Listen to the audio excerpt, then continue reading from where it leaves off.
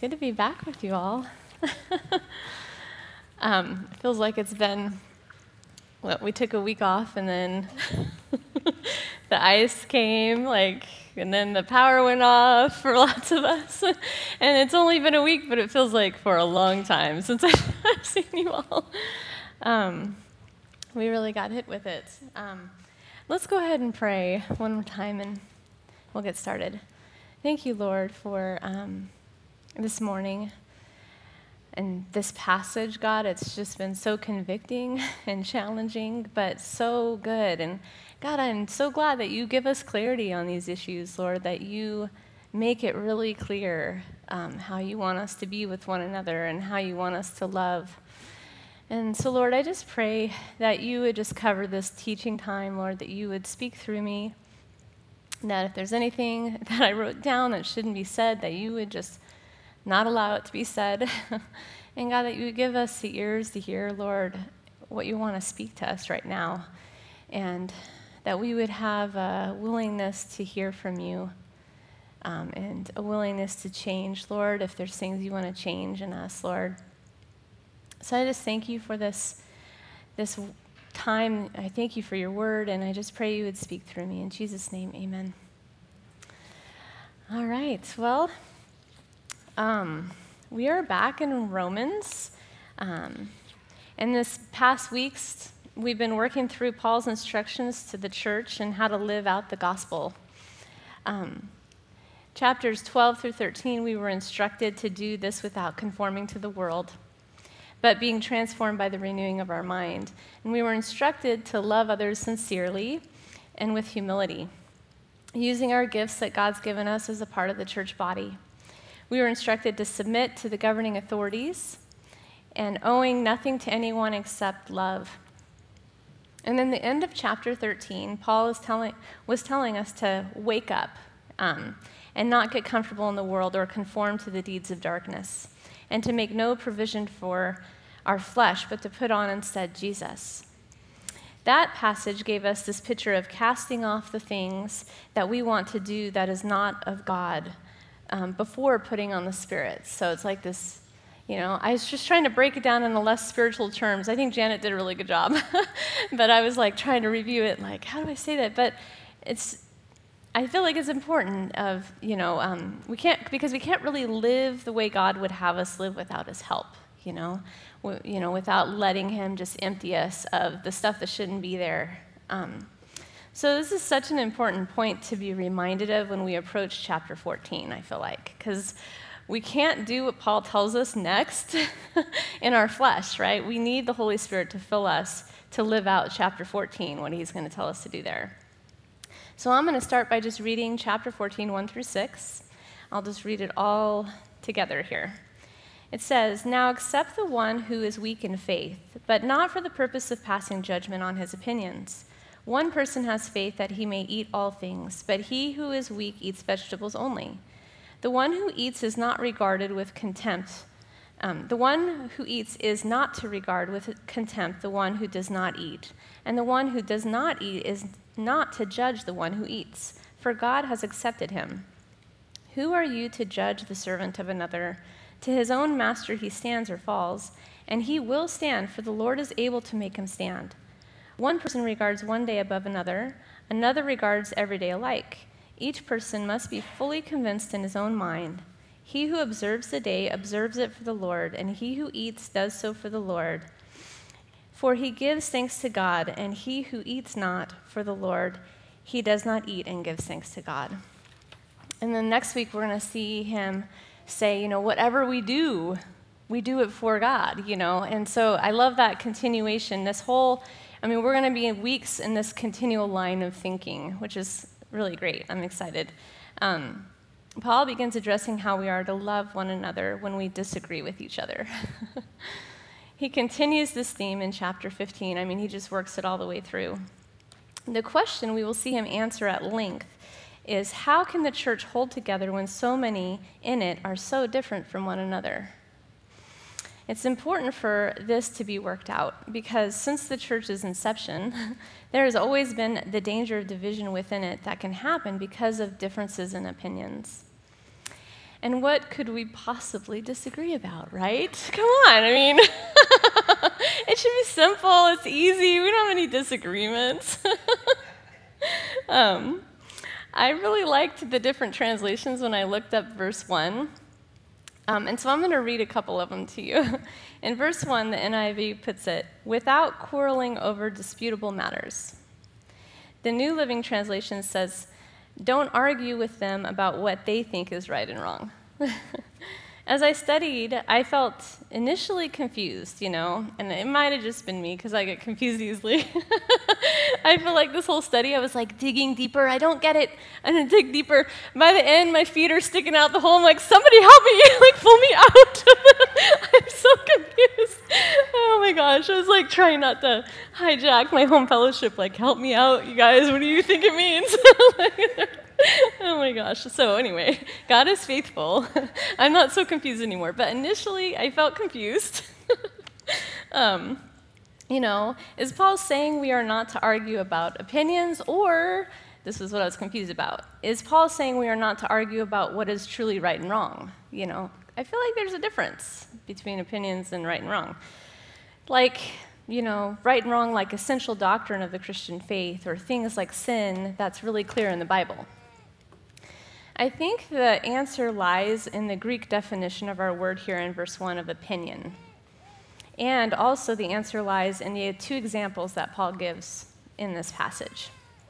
When I looked up the definition opinions, it said, a thought or inward reasoning. Paul's two examples given here in our passage are about eating meat and what day to worship the Lord, or putting some days more special than others. These issues are not essential issues when it comes to our faith. I just want to point that out because it's really important.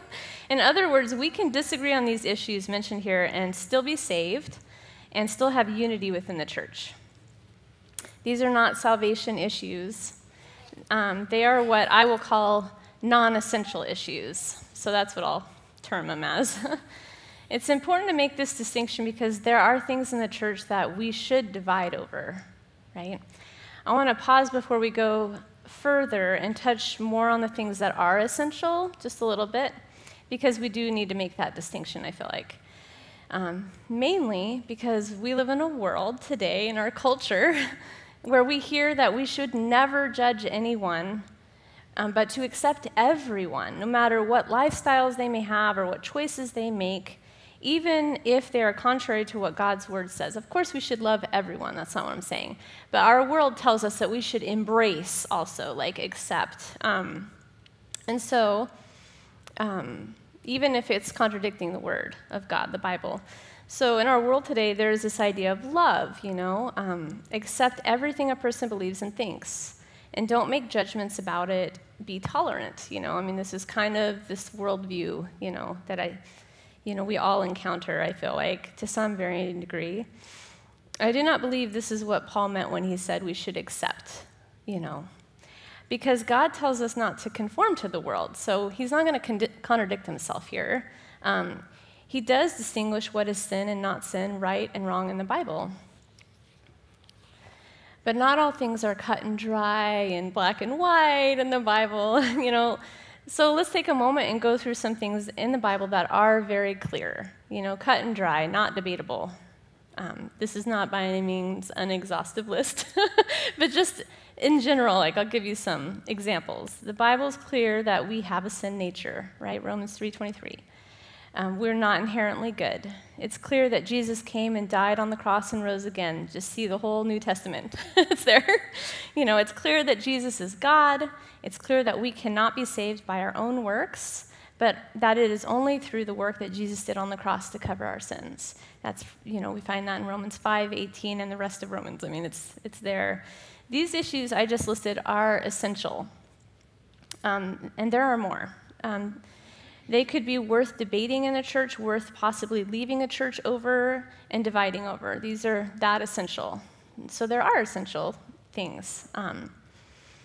There are also things that are very clear and not debatable about sin. For example, like fornication, which means having sex outside of marriage. The Bible's really clear about that. That's just one example of certain sins that are just very clear, cut and dry in the Bible repeatedly. So there are more, but the point is that the Bible is not vague about a lot of issues. It's not debatable whether or not these things are right or wrong, because the Bible is really clear about them. But what Paul is addressing in chapter 14 is not essential doctrine. It would be other things we as believers would differ on opinion, in our own opinion on. Things that may not be so cut and dry in the Bible, maybe gray. I don't know. But not things worth dividing over, though, I want to point out. But they are debatable things. So let's take a look at Paul's two examples in verses 2 and 5a. Verse 2 says, "One person has faith that he may eat all things, but he who is weak eats vegetables only." And then verse 5, the beginning part says, "One person regards one day above another, another regards every day alike." So in Paul's time, the cheaper meat sold in the market was oftentimes the meat that was used for idol sacrifice. These believers may have struggled with the idea of eating this meat, believing or fearing that it could taint them in some way, or that it would be like worshiping the idol, themselves. So it could have been more complicated than just being a vegetarian, is what I'm trying to say. There's probably more going on there with their conscience, like where is the meat coming from? Another thought about this passage was that the believers struggling here were Jewish believers, possibly, and were struggling with meat because it wasn't kosher, and they have these laws from the Old Testament, such as Leviticus 11, that go into particulars about what kinds of meat the Lord sold, or the Lord wants the Jews to eat or not eat, right? Similarly, in verse 5, was probably referring to those who still had, held to the Sabbath laws in the Old Testament. These people were probably struggling with feeling like they still needed to hold to certain things, this idea of still being under the law. But as believers, we're told that we're no longer under the law, but grace, like from Romans 6:14. Like we studied so much of this in the beginning of Romans. He really worked it out. Romans 6:14 says, "For sin shall not be master over you, for you are not under the law, but under grace." These examples reveal what Paul means when he describes the believer in Romans 14:1 as weak in faith. They have the conviction because they do not have a full understanding yet, maybe, about grace or freedom in Christ. They're still maturing as believers in Christ. The word here, weak, means doubtful about the things lawful or unlawful to Christians. They're still growing in their faith and understanding. The word faith here means belief or conviction. So these believers have not nailed down their own convictions, but are still struggling through and figuring them out. And I feel like we all can relate to this because we've all been, if you've been a believer for any length of time, we've had the same types of struggles, right? John Piper mentioned here, he said, they lack the knowledge that would undergird and liberate their faith. Interestingly, we find here that these examples that he listed were not negative examples. They're not examples of someone taking a liberty or a freedom, but one that is striving to be more morally upright, following stricter rules.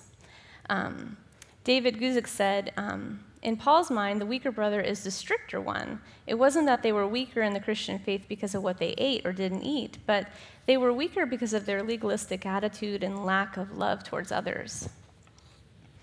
Later in his commentary, he mentioned that many times when legalism is involved, people believe they are the stronger ones because they keep the rules. But I found it ironic, we see in these verses today, that Paul would see that person, the one that's keeping the stricter rules, as the weaker one in his or her faith. I don't know if you guys caught that. I was like, I think that's why it was so hard for me to get. I was like, it's kind of backwards than I thought it would be. So this person described here in our verse as weak in the faith may be a new believer, someone less mature in their faith, someone struggling with legalism, like following the rules, the laws still, someone that has, lacked in good teaching maybe. even someone that needs encouragement or exhortation. So I just thought about that, and I thought, what might that look like today for us? I mean, because we're coming off these examples that aren't really like where we're, it's not our life. Our life is not like that. It's a little bit harder for us to translate into today.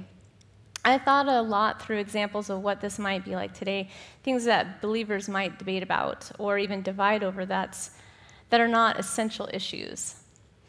And I'm sure that as I list off these things, that you might relate to one or more of them, but I'm sure I will ruffle feathers. Okay? I was like, I don't know if I should ruffle feathers. I don't know if I want to do that. Because maybe you hold strongly to some of these things, and maybe from your own convictions, and that is not bad, right? That's not bad. I'm not listing it off for that reason. But yet it's good to remember they're not main things.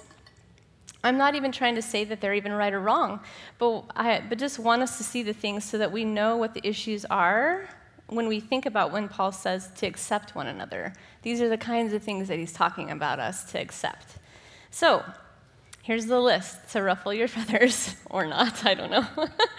Things like cussing or smoking. Should I cuss? Should I not cuss? Should I smoke? Should I not smoke? Should I dance or should I not dance? Should I have a Christmas tree at Christmas because it used to be like in pagan history? What about rated R movies?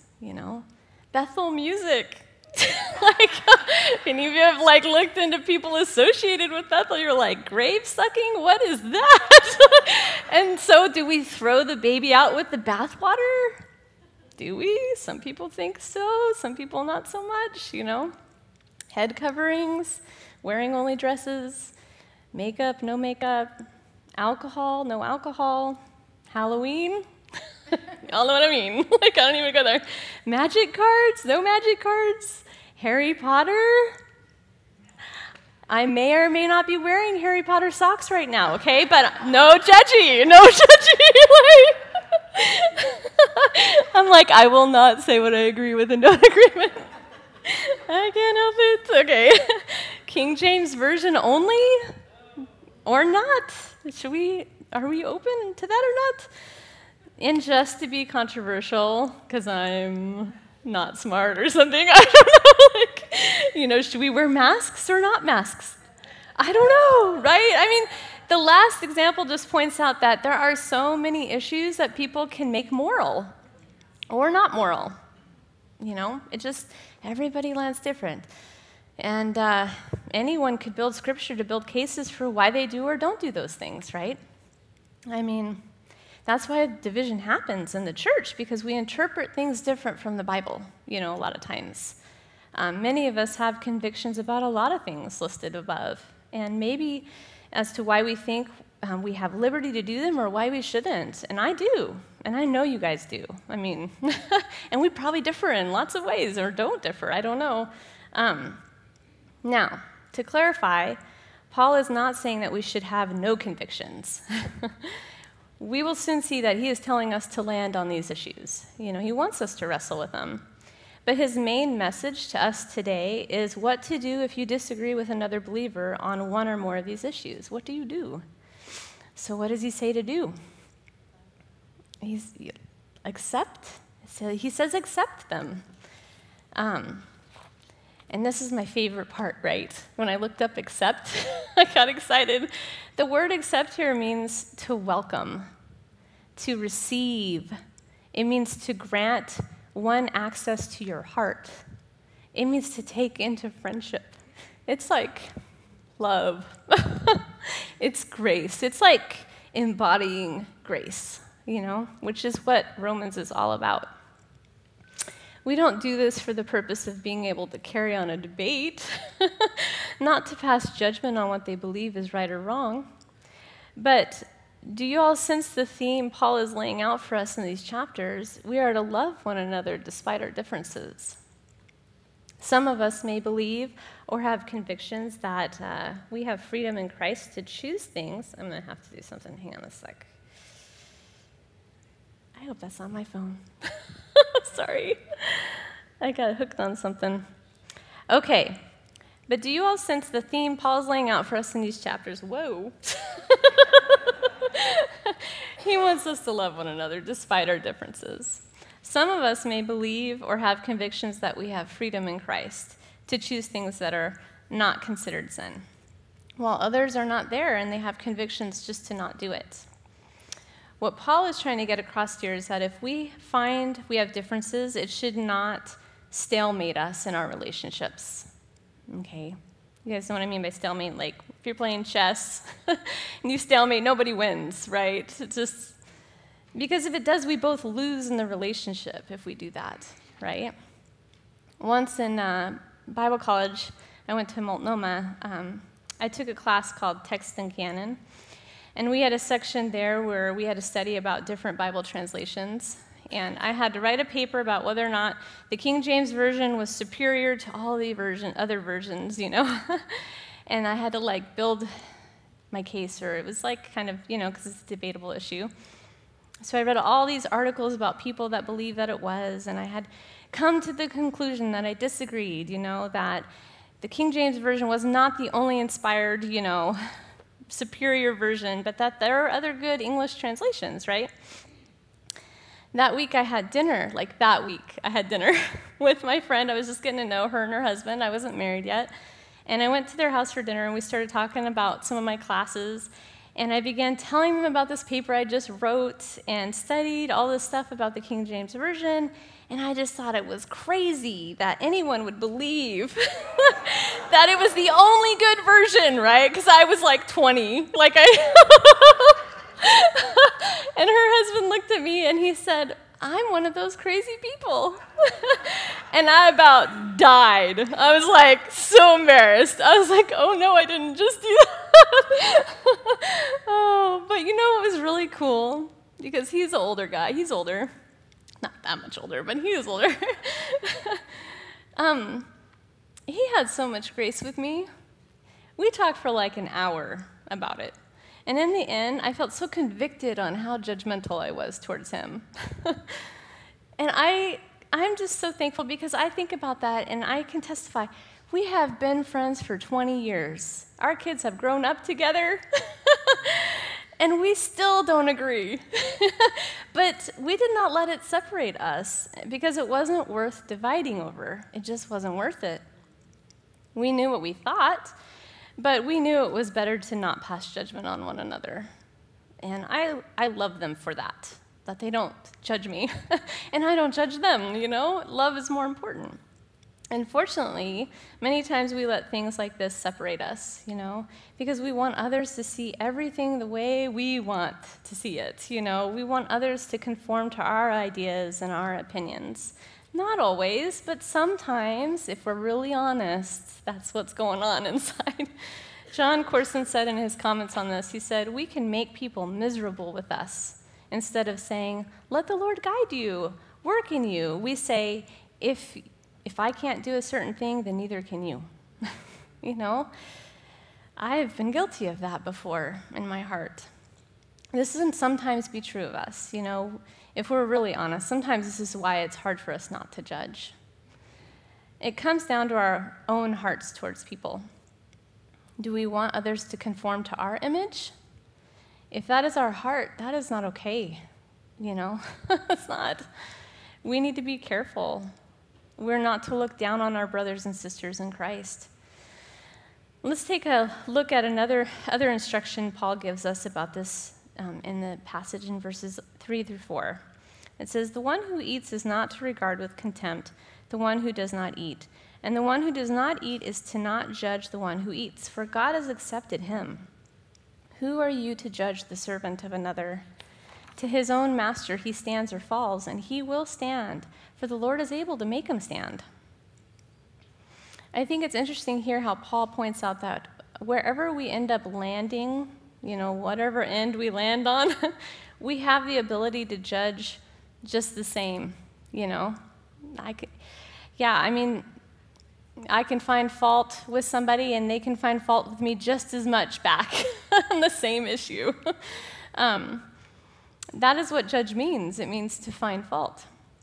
It's not our place to find fault with what our fellow believers believe or don't do or don't do, because we're not their master. It's not our business, In verse 3, Paul encourages us to not regard with contempt the believer we disagree with. This means to not despise or reject, to not set aside. I sometimes find myself doing this after I talk with someone I end up disagreeing with. I set them aside in my mind. I kind of reject them in my heart. If I'm really honest, sometimes I've done that. And it happens so easily in our flesh, yet God calls us to accept him or her, to receive them, to grant one access to our heart, to take into friendship, like that accept word means. I repeat this definition of accept again because Paul uses this term accept in verse 3, and he wants us to hear it again. How he uses this term in verse 3, he says that God accepts them, right? God does those things with his servant. Therefore, we have no right to judge or find fault with them. I love this example he gives. Who are we to judge the servant of another? To his own master he stands or falls, and he will stand, for the Lord is able to make him stand. God will help get his servant to where they need to be when it comes to sin, and whether or not they will fall. Just like he will help us, right? We're all in a process. It's not just them or or us. We all have this weakness, right?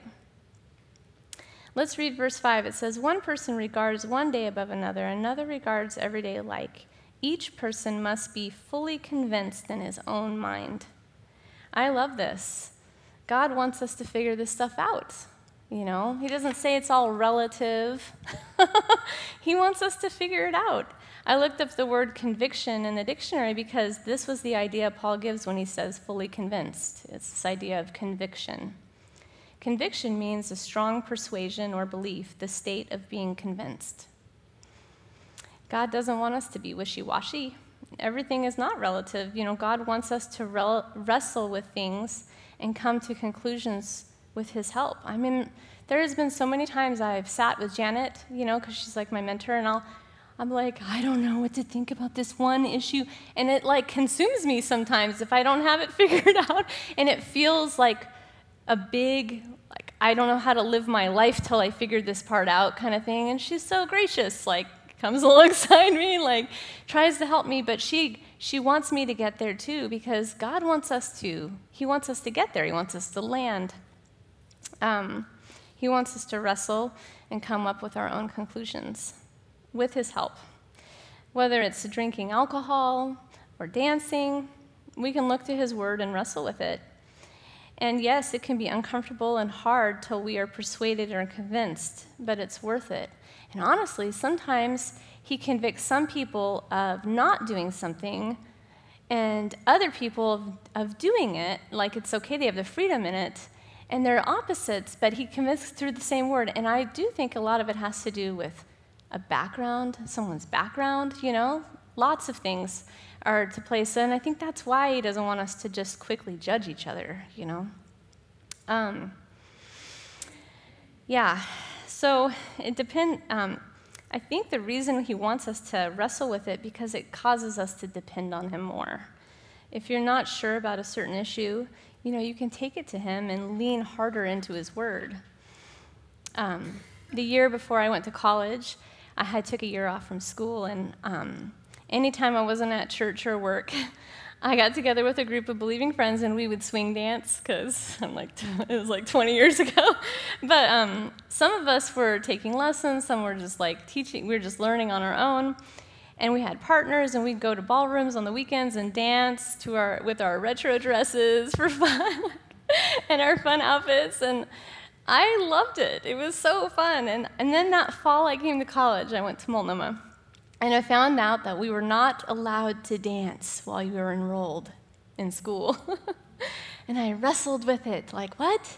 What do you mean it's wrong? Because I didn't grow up in the church, I don't know, and it's so funny because my dad did, and he he was in a church that was like, no makeup, all dresses, no dance, you don't drink, you don't smoke, you don't hang out with those, that do. Like he was, and so I don't know what he thought of me. I was like, anyway. So I wrestled with it, like, is this a sin? Is it wrong? And throughout the year, I came to my own convictions, and I still believed that it wasn't wrong. But I followed the rules, right? And on the last day of school, a group of us went out and we went swing dancing in downtown Portland. It was so fun. But it wasn't with a rebellious heart, like, we're going to do this, It was a heart of enjoying the freedom that I had. I could have snuck out during the year. I had friends that did that, in the middle of the school year to go drink, because I wasn't allowed either, or go dance, at Bible college. I knew people that did that. And I guess I could have done that too, but it was a freedom I chose to give up for a season to honor the authority the Lord placed me under, in my life at that season of time, because my freedoms and liberties do not trump those around me, I want to take a moment and just work through that thought a little bit more, because later in Romans 14, we see Paul address it more. I'm going to skip ahead just real briefly to verses 19 through 23 of chapter 14. It says, "So then, let us aim for harmony in the church and try to build each other up. Don't tear apart the work of God over what you eat. Remember, all foods are acceptable, but it is wrong to eat something if it makes another person stumble. It is better not to eat meat or drink wine or do anything else if it might cause another believer to stumble. You may believe there's nothing wrong with what you're doing, but keep it between yourself and God. Blessed are those who don't feel guilty for doing something they have decided is right. But if you have doubts about whether or not you should eat something, you are sinning if you go ahead and do it. For you're not following your convictions. If you do anything you believe is not right, you are sinning." That's from the New Living Translation, so that's why it's a little simpler. And honestly, I used to not like the New Living Translation. But I have changed over the years. I feel like sometimes when a passage is complicated, I just need it to be a little more simpler. And anyway, so I'm not going to go too deep into these verses, but I just thought they were so good. We're going to be coming back to them in a few weeks anyway, but I feel like it's helpful at this point to mention them because they work out this idea of convictions a little bit more. These verses tell us to be mindful of other believers and their convictions. If we feel the freedom to drink alcohol as long as we aren't getting drunk, that's fine. But be sensitive to your brother or sister in Christ. They may have convictions about drinking alcohol and they may think it's wrong. Maybe they've had addiction in their past, and it might encourage them to stumble into sin if they're with you and you offer them a drink, we have to be sensitive and mindful of others. It's great to land and know what you believe and enjoy your freedoms, but we ought not to indulge in them if it trips someone else around us up,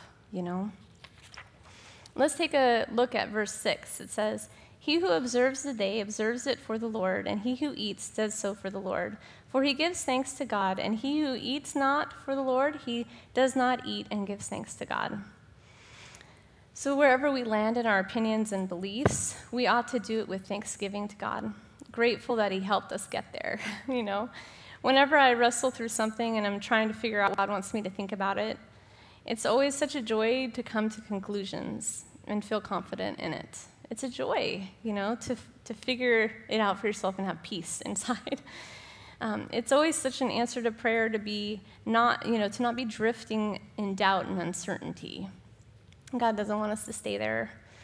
And when it comes to our conclusions, we ought not disagree with other believers. If anything, it would be good for us to remember our process we had to go through when God formed our convictions. Because we're all in a process, right? We need grace with one another through their process. We need it through our process. One conviction I've had for years, is that I just don't have peace about watching rated R movies. Not because I necessarily believe it's a sin, but mainly because I grew up having no filter. There's no filter for that for me. So I can't unsee all the stuff I saw, right? And I've struggled with that in my own life. So I just have no desire, no peace about it. But I married my husband, And he has no problem with some rated R movies, not all of them, but some. But because he knows it's harder for me, he never asks me to watch one with him. He respects my conviction. And I think most of the time, it's just about, when to know how to be quiet about it. Right? I mean, like, if you're talking to someone and you disagree, there's a time, there's wisdom in just not saying anything. That's what I've learned over the years, because I like to talk. Sometimes it doesn't go very well. I don't know. That's our calling in the church, to love one another no matter where they land on the non-essential stuff, right? And we should always love anyone all the time, but as far as accepting, we need to accept them, especially if it's non-essential stuff. I love what David Guzik said. He said, Paul isn't telling these Christians to erase their differences. He tells them to rise above them as Christian brothers and sisters. So we're just beginning to study this. Paul has a lot more to say about it all. I wanted to just add one thing. I just keep thinking about it. Probably one of the best things I've learned from my husband since we've been married is to not have assumptions about people. I mean, he calls me out on it all the time. That's an assumption. When I make a claim about somebody, he's like,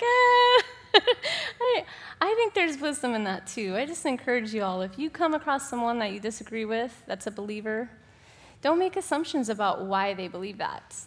We don't know their whole story unless we get to know them and welcome them and love them into a friendship, right? Then we can have a whole understanding of them. And it's easy to make assumptions. I fall into that all the time. I wanted to end with one last verse that I loved. I found it in 2 Corinthians 1:24. I liked it so much because it's Paul's example of how to do this with the Corinthian church and why he encourages us to accept others without disputing over opinions. And it's again from the New Living because it's just simpler, but it's 2 Corinthians 1:24. It says, "But that does not mean we want to dominate you by telling you how to put your faith into practice. We want to work together with you so you will be full of joy, for it is by your own faith that you stand firm." Our job as believers is not to dominate over others and tell them how to live and walk their life out in just so form, but instead to work with those who may be less mature in their journey of faith so that they can be full of joy because they've been able to come to their own convictions. Because this is how we stand firm in our faith. We need each other, not so that we can judge each other, but so that we can be like those Titus 2 women, right, with each other. We can gain so much and learn so much from being with one another.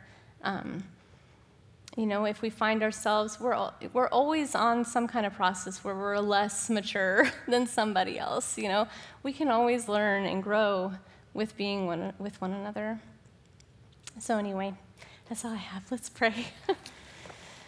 Thank you, Lord, for this word. And I just pray, God, as everyone goes to their groups or thinks about it when they're done listening, Lord, I just pray, God, that you would just settle things in our own hearts. Lord, if there's things that women are working through and wrestling with currently, God, that you would just help them, Lord, and help us to have grace with them and love with one another, Lord. I pray that people we would just all show each other love and grace. God, I thank you for how amazing the end of Romans has been with just the practical stuff. I just pray, God, that you would just deepen us, Lord, and grow us more in our love for one another. In Jesus' name, amen.